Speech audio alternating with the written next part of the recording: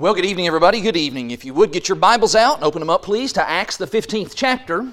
Acts chapter 15, we're going to read some verses there in just a moment, and that'll help to set up all the things that we want to talk about tonight from the Word of God. So let's all be looking together in Acts chapter 15. As you're turning there, I will say how great it is to see everybody this evening. I'm thankful for the fact that you arrived here safely. It is my understanding, I haven't been outside for the last couple of hours. I've been here at the church building, and so it is my understanding that it is starting to get a little icy out there, but we're glad that we're able to be here tonight and be able to be in a nice place like this, to be able to worship God and to encourage one another through our worship and through our study of God's Word together. Appreciate the things that Glenn said in his opening prayer, because it does well set the stage for the things that we are studying about tonight. Let's read together in Acts chapter 15. I'm looking here in verse 36. In Acts 15, this is after the first missionary journey with Paul and Barnabas, and they're making plans for the second journey. In Acts chapter 15, we're told in verse 36, Acts 15, and in verse 36, the Bible says there, after some days, Paul said to Barnabas, "Let's return and visit the brothers in every city where we proclaim the word of the Lord and see how they are." Now Barnabas wanted to take with him John called Mark, but Paul thought best not to take with them one who had withdrawn from them in Pamphylia and had not gone with them to the work. Verse 39, and there arose a sharp disagreement so that they separated from each other. I must tell you that in the department of things that I did not expect to hear in the news this week would be something along the lines of Batman and Robin have decided to go their separate ways. They won't be fighting crime together anymore. Or that Tonto and the Lone Ranger, they decided to break up. They're not going to work together. Or maybe to find out that peanut butter and jelly, they are no longer compatible with each other and they will not be found on my sandwiches. And I sure didn't want to read as well that the original missionary team had a fuss and they ended up parting ways. But that's what happened. And you should know that this is not the first time that brethren ever disagreed in the Bible, and it sure wasn't the last time that it ever happened. I'm thinking, for example, about those two sisters in the book of Philippians who weren't getting along and Paul had to call them out.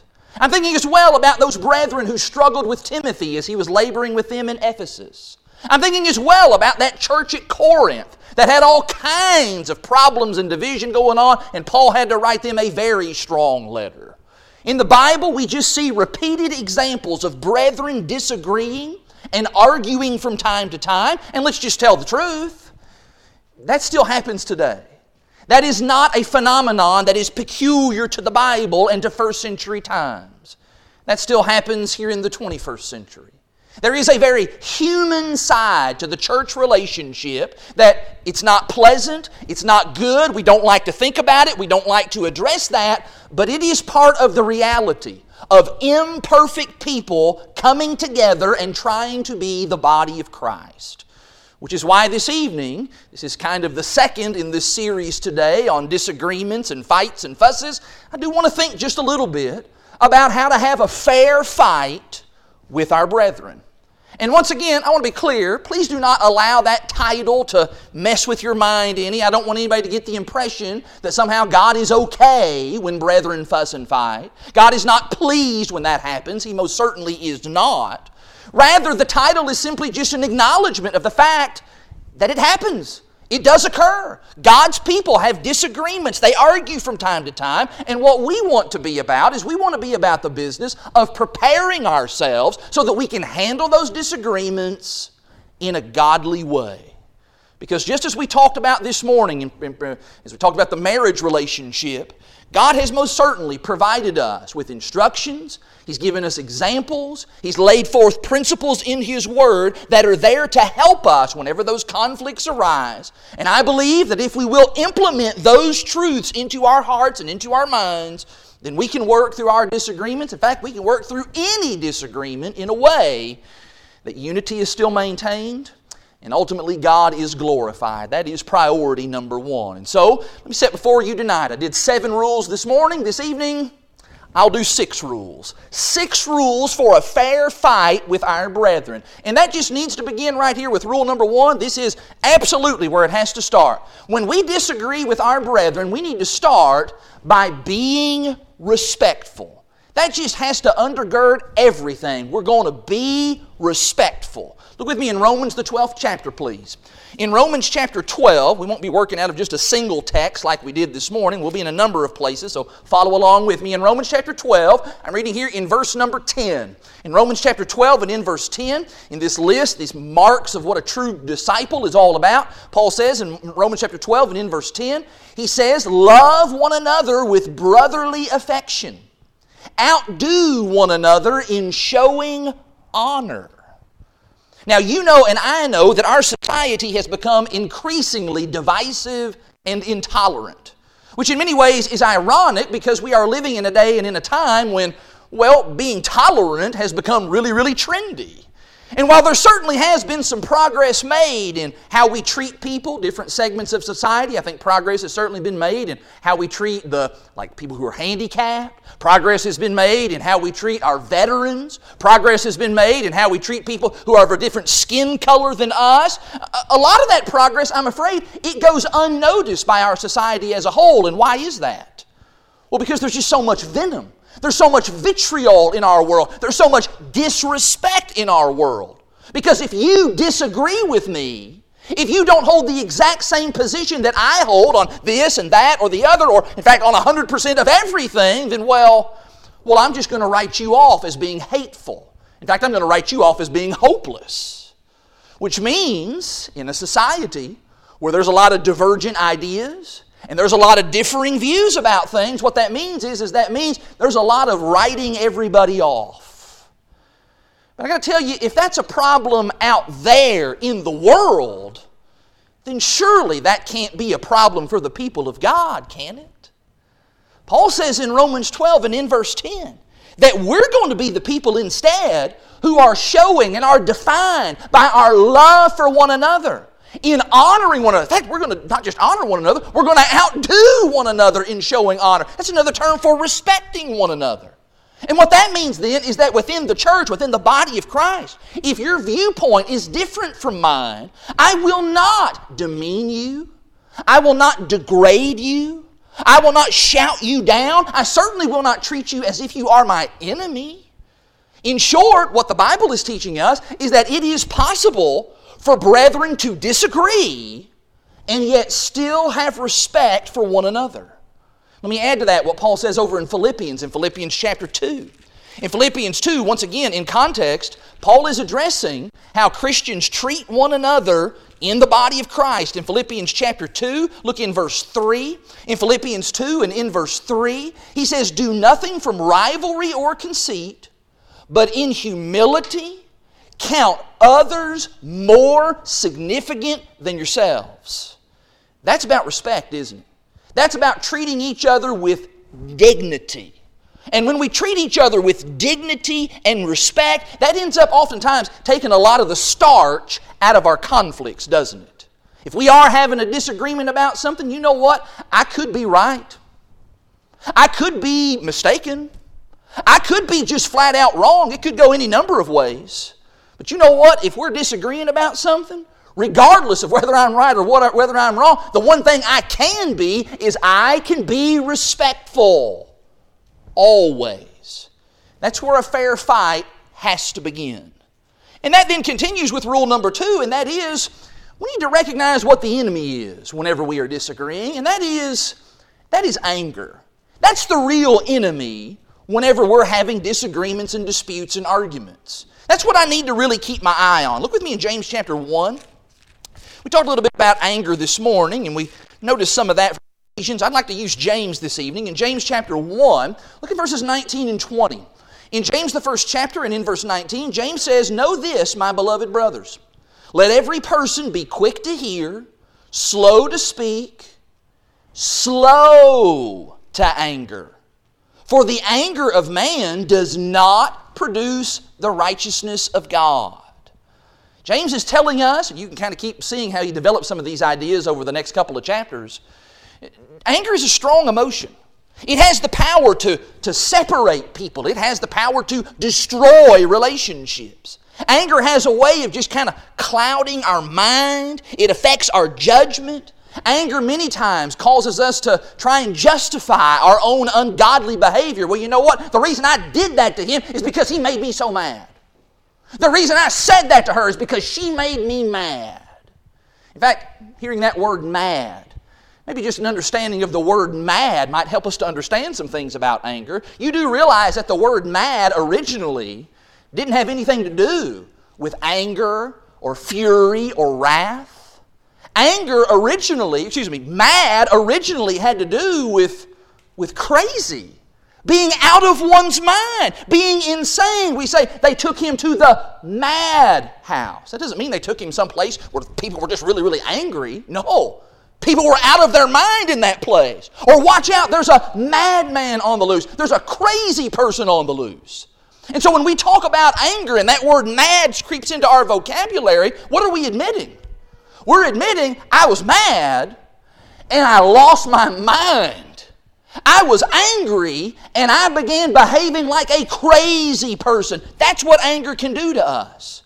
And the Bible is just littered from cover to cover with examples of what anger can do. Think about Cain in the very beginning. Cain got angry and he killed his brother. What? That is insane. What are you thinking? Balaam, he got so angry, so mad, that he started having a conversation with a donkey. That doesn't seem like very rational thinking, does it? Saul got mad, and he tried to kill David multiple times. Naaman got angry, and his anger nearly cost him being healed of his leprosy. That seems really crazy and foolish. Jonah got mad. Talked about Jonah a couple times in recent months. He got so mad, he started arguing with God. That seems really crazy. Again and again, the Bible shows us how anger affects people. And again, the Bible warns us that anger is oftentimes the real enemy here. Now, I want to be clear. That certainly does not mean that anger in and of itself is always wrong. We noted this morning from Ephesians 4 and verse 26, be angry and sin not. Sometimes anger is appropriate. Sometimes anger is even justified. But listen to me. When brethren disagree, anger is not coming to that party to help anybody. When anger gets brought into that equation, it's not going to lead to someplace good. Instead, it's going to make things worse, because the challenge then becomes, I've got to somehow try to keep my tongue in check with what I'm saying. I've got to try to keep my mind in check so that I don't go crazy. And furthermore now, I've got to try to keep my temper and my emotions in check. Let's let Solomon have the last word here. Look in Proverbs, please.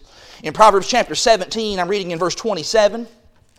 In Proverbs 17 and in verse 27, there the wisest man at that time on the earth said this. Proverbs 17, verse 27, whoever restrains his words has knowledge, and he who has a cool spirit is a man of understanding.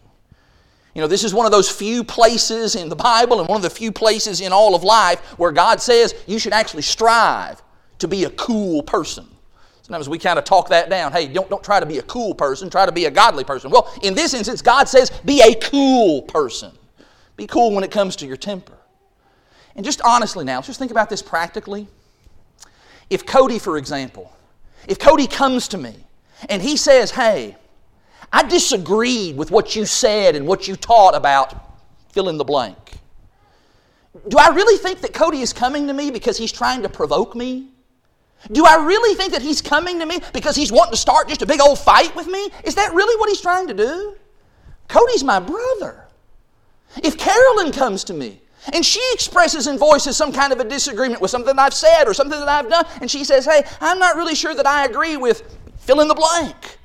Do I really think that she's just trying to cause problems? That she's just trying to create friction and difficulty? Of course not. She's my sister.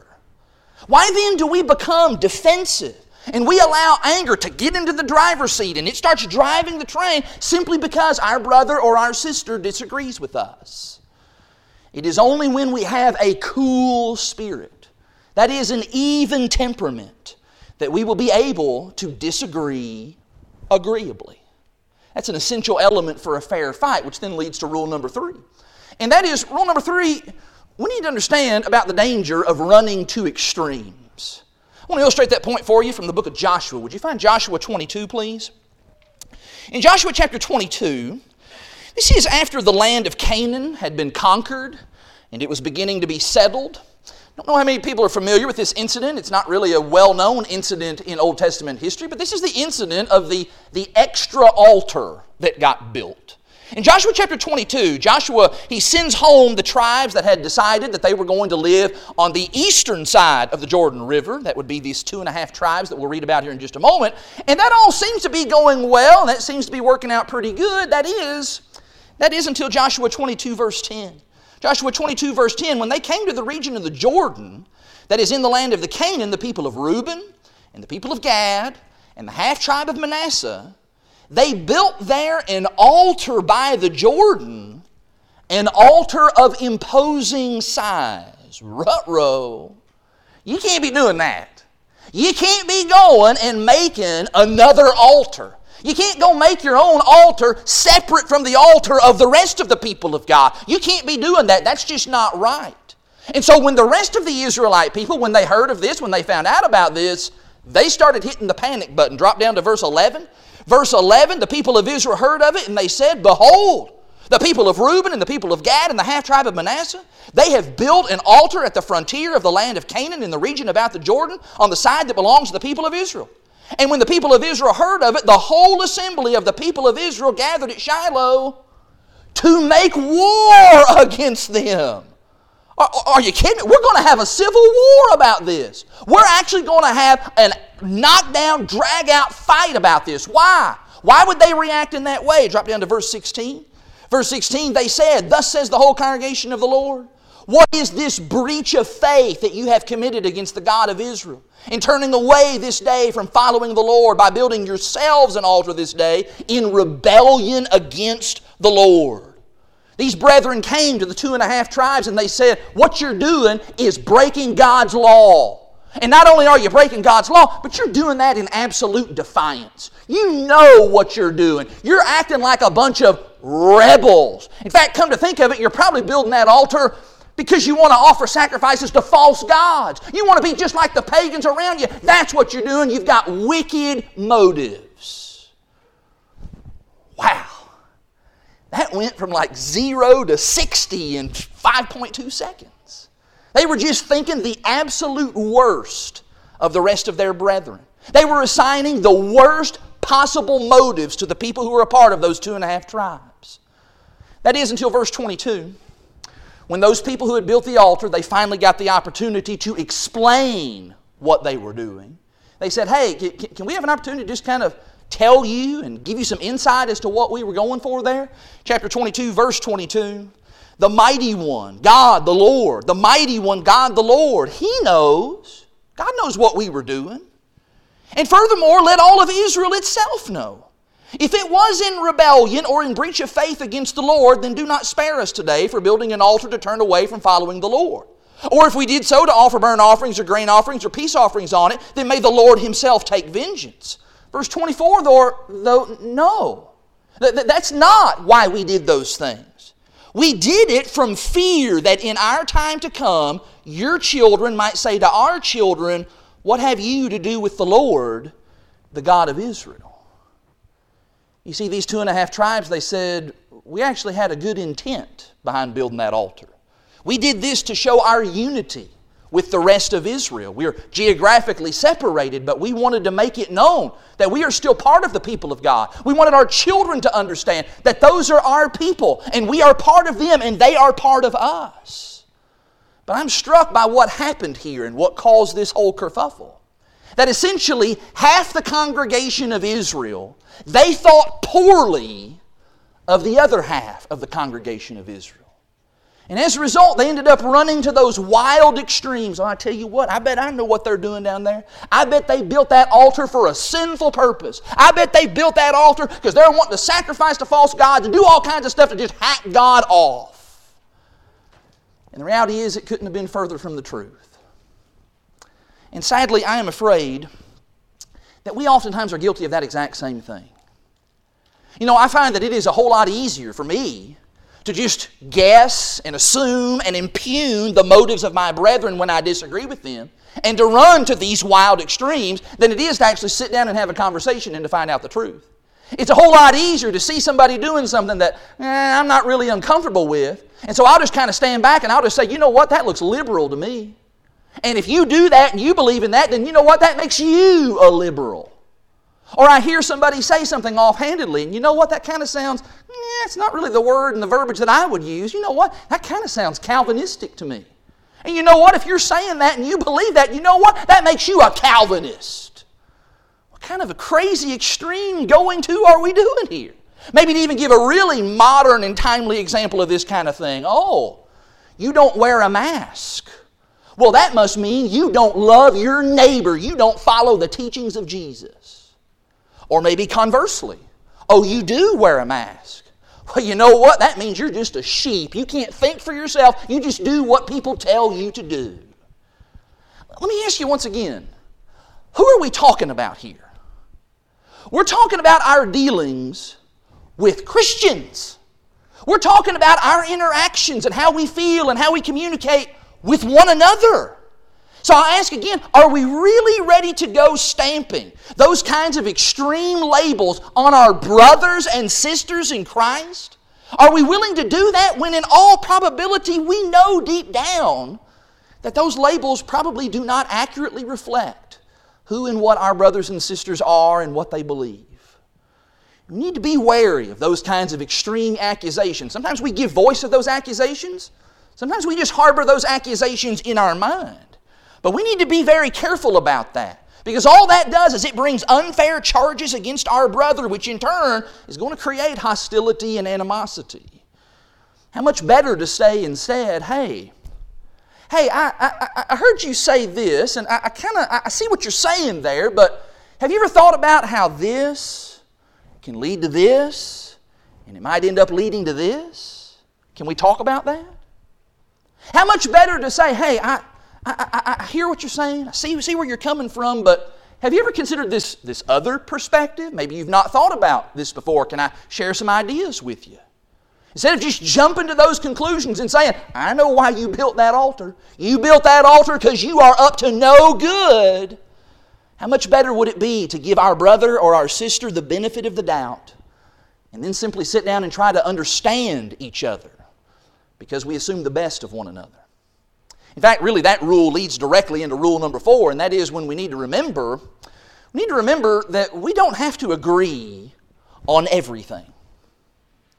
You know, maybe the reason that we have disagreements sometimes is because we have come to the conclusion, or we've been led to believe, that we have to be in lockstep on every single matter. That if we do not have absolute uniformity, well, then that means that we can never really have unity. But this is, of course, where passages like Romans, the 14th chapter, really help us out here. Would you look with me in Romans 14? In Romans 14, I do not want to get too involved and preach this chapter too thoroughly, because we'll get to Romans 14 later this year. But, of course, one of the issues, of many issues, that first century Christians had to deal with was what to do with your steak that you bought down at Kroger in downtown Rome, that you come to find out that piece of sirloin, that piece of meat, it actually had come from an altar to Athena. Or it had been served, it had come from a temple to Zeus, some false god, some idol pagan god. What do you do with that meat? That, of course, was a topic of great discussion amongst first century Christians. Of course, you'd have some who would say, well, I can't have anything to do with that. I just can't. That's polluted. It's unclean. I need you to keep that away from me. And I don't think people need to be touching that kind of meat. People need to stay away from that. That's sinful. On the other hand, you had other Christians who said, I don't see what the big deal is. Just a piece of meat. Doesn't mean anything to me. All those negative connotations associated with it, that's not part of my thought process. That doesn't affect me in any kind of way. And so, hey, I'm fine with eating that meat. Well, what do you do now? You got people kind of on disparate ends of the spectrum there. Well, who's right? Who's wrong? Well, Paul tells us, Romans 14, verse 1. As for the one who is weak in faith, welcome him, but not to quarrel over opinions. One person believes that he may eat anything, while the weak person eats only vegetables. Let not the one who eats despise the one who abstains. And let not the one who abstains pass judgment on the one who eats, for God has welcomed him. Paul says here that everybody needs to operate within the realm of their own conscience. And they need to do that without bickering, without quarreling, without looking down on one another just because our brother or our sister chooses to do differently. In fact, after walking through all of that in a more step-by-step manner, Paul concludes the chapter by saying in verse 22. In verse 22, he says, the faith that you have, those convictions that you have, those matters of opinion that you have, you keep between yourself and God. Blessed is the one who has no reason to pass judgment on himself for what he approves, but whoever has doubts is condemned if he eats, because the eating is not from faith, for whatever does not proceed from faith is sin. Paul says that Christians need to respect one another's personal convictions, even when those convictions are different from my own. You do what you need to do to have a clear conscience before God. I'm going to do what I need to do to have a clear conscience before God. And of course, there are lots of matters, lots of issues that fall into this big giant realm of opinion. There are numerous issues of personal preference that the Bible does not legislate. There are numerous issues that are not of significance to the Lord. They are not important to the Lord. And Paul says we can differ on those things without dividing. Can I say that again? We can disagree. We can differ on some things without dividing. Like, for example, when it comes to our worship and what we do collectively as the church. How many songs should you sing in worship? 2, 3, 4? What's the appropriate number? Should we have just one service on Sunday, or should we have 2 services on Sunday? What time of the day should we meet when we come together on the first day of the week? I believe all those are matters of indifference to the Lord. Those are not matters of divine revelation. And furthermore, it's not just those issues that have to do with our coming together and what we do collectively. There's also lots of personal and individual choices that we have to make. And it seems like that list just grows more and more by the day. Like which translation of the Bible should you read from? I know folks that have some really strong opinions about that. Should you celebrate holidays? Should they be involved in Christmas and taking any part of that, or Halloween, or any of those sorts of things? What about when it comes to schooling your children? Should you send your kids to public school, or should you homeschool? I know some folks that just become totally unglued when you start talking about that subject. What about another very relevant and timely hot-button issue? What about this issue of vaccinations? I hear so many strong convictions about the vaccination stuff. I know Christians who have lots of strong feelings, strong opinions about all those things, and you know what? That's all totally fine. It is totally fine to have strong convictions about those things. But here's the kicker. You need to keep that to yourself. You keep that in your home, keep that amongst your family. Don't go try binding that on your brethren. That's one of the things Paul's bearing out in this chapter. And furthermore, don't look down on your brethren if they think about that and they decide about that differently from what you do. God gives us some liberty here to make our own decisions about those things, and it does not have to affect our work as the church, and it does not have to rupture our congregational unity. And I tell you this, if Jews and Gentiles in New Testament times, if they could learn how to get along, then surely we can learn how to get along, provided we're willing to respect those principles that help us to understand that we do not have to agree on every single thing. That's important when disagreements come. That said, there are things in God's Word that are non-negotiable. There are things that are matters of truth. And when it comes to matters of truth, we need to remember to always speak the truth in love. Here's a little bit more of the overlap from this morning's sermon. Would you find Ephesians, the 4th chapter, please? In Ephesians 4, in this great chapter where Paul has talked so much about the expressed will of God, There are a number of things in Ephesians chapter 4 and in the letter to the Ephesians where the Lord has legislated matters of doctrine. I think specifically in chapter 4 about those 7 ones, those things that do bring unity. There's one Lord and one faith and one body and one baptism, etc. That is absolute truth for which there is no wiggle room there. There is no place for negotiating. There's no place for compromise. Those are matters where God has clearly communicated what it is that we need to believe and what we need to do. Well, the question is, what then do we need to do with that truth? Okay, God said it. What now do we do with that truth? Well, Paul tells us, Ephesians 4, verse 15. He says, rather, you are to speak the truth in love, so that we can then grow up in every way into Him who is the head, into Christ. I will confess to you that I'm afraid that far too many times when I have disagreed with brethren over even doctrinal matters, that I've done a really good job of speaking the truth, and I've done a not so good job of speaking it in love. I want you to notice in this passage, Paul does not say, hey, as long as you got the truth, as long as what you're saying is the truth, hey, do it however you got to do it. You just shout it out if you have to. Go jam that down people's throat if you have to. Get harsh and abrasive and militant if you need to. Get ugly with people. Just, make them look like absolute fools and dummies if that's what needs to be done, as long as the truth is spoken. That's not what Paul says. What Paul says here is he is saying that it's not enough to just be right. And yes, I do want to be right. I want to be right with God. I want to do the right thing. But it's not enough just to speak the truth.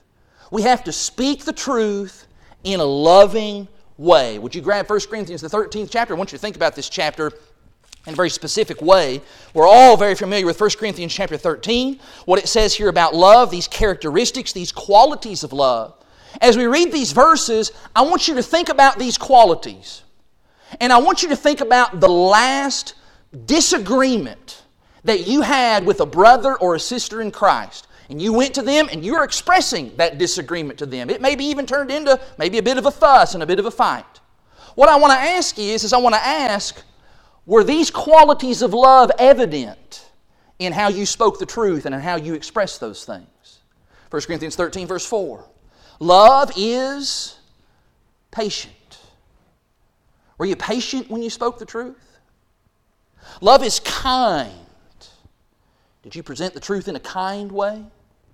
Love does not envy or boast. It is not arrogant. Did you speak the truth arrogantly? It's not rude. It does not insist on its own way. It is not irritable or resentful. It does not rejoice at wrongdoing, but it rejoices with truth. Love bears all things. Love believes all things. Love hopes all things. Love endures all things. The answer to the disagreements that existed in the church at Corinth, the answer to that was not, well, you just need to pack your stuff up and you need to go down the road and join yourself to another congregation. That wasn't the solution. And furthermore, the solution was not, you just need to round up all those people who disagree with you and don't see it your way. You just need to round all them up and just give them the boot and get them out of here. That's what you need to do with them. No, the answer was that those brethren needed to love each other more.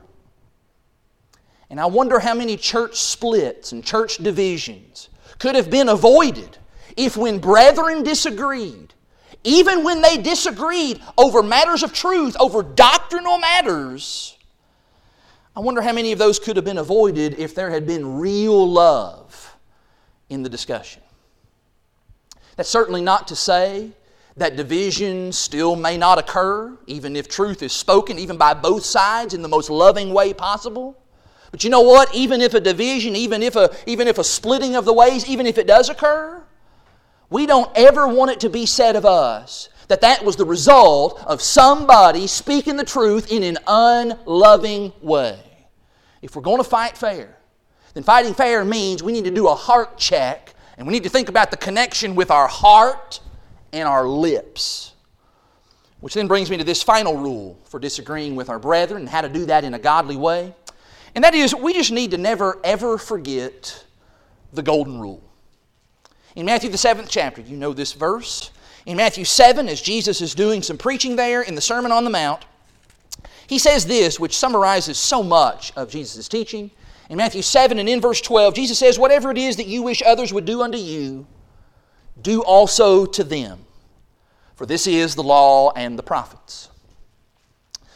Do you ever see any of those advertisements? Sometimes they come in email, sometimes they're on websites, sometimes they even are on television, but be advertisements that will promote some kind of a product or a service. And the way that they advertise it is they'll say, and put it in big letters on there, they'll say, if you just do this one thing, you can lose tons of weight. If you'll do this one thing, you can get rich overnight. And everything about that product or service, it's all kind of just tied up into that guarantee of doing that one thing. I'm always very skeptical about that stuff. I'm not a fan of it. I do not click on it when it comes in my email. I pay no attention to it when it pops up on my screen. It looks gimmicky to me. It looks hokey to me. It looks clickbaitish to me, and I'm afraid they're going to steal all of my money. But I would say this. What if everybody in the whole world got up tomorrow morning and they did one thing, and the one thing that everybody did was Matthew 7 verse 12? What if everybody woke up tomorrow and said, I'm going to treat every person that I encounter the way that I would want them to treat me? What do you think would happen? I'd like to stand up here and say, well, I think the whole world would just change for the better and everything would be made right, but that probably wouldn't be true. I don't think Matthew 7 verse 12 would fix every problem in our world. I mean, I'd still have to deal with yard work. Matthew 7 verse 12 doesn't take care of mowing my lawn, so that would still be an issue. But if everybody did live by the golden rule, I'll say this. I think a lot of things would clear up considerably, don't you think? Now, while I certainly do not expect, and I certainly cannot even ask everybody in the world to jump on my brilliant idea of International Golden Rule Day, even as I say that, though, that is the expectation that God has for Christians, isn't it? That every day is Golden Rule Day. I mean, after all, are we not the people who believe that the man who spoke those words was divine, that he is the Son of God? Are we not the people who believe that the place where those words are recorded is the Bible, that it is in fact the living and abiding Word of God? Are we not the people who believe that, hey, we're supposed to be living by what that man spoke in that book, and that furthermore, we're going to be judged by that book someday? And if the answer to all of those questions is yes, then wouldn't that affect how I treat people?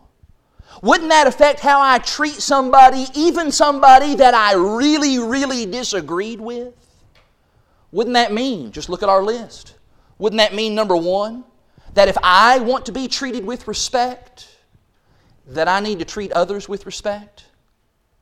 Wouldn't that mean that if I don't like being lashed at in anger, then I can't be lashing at people in anger?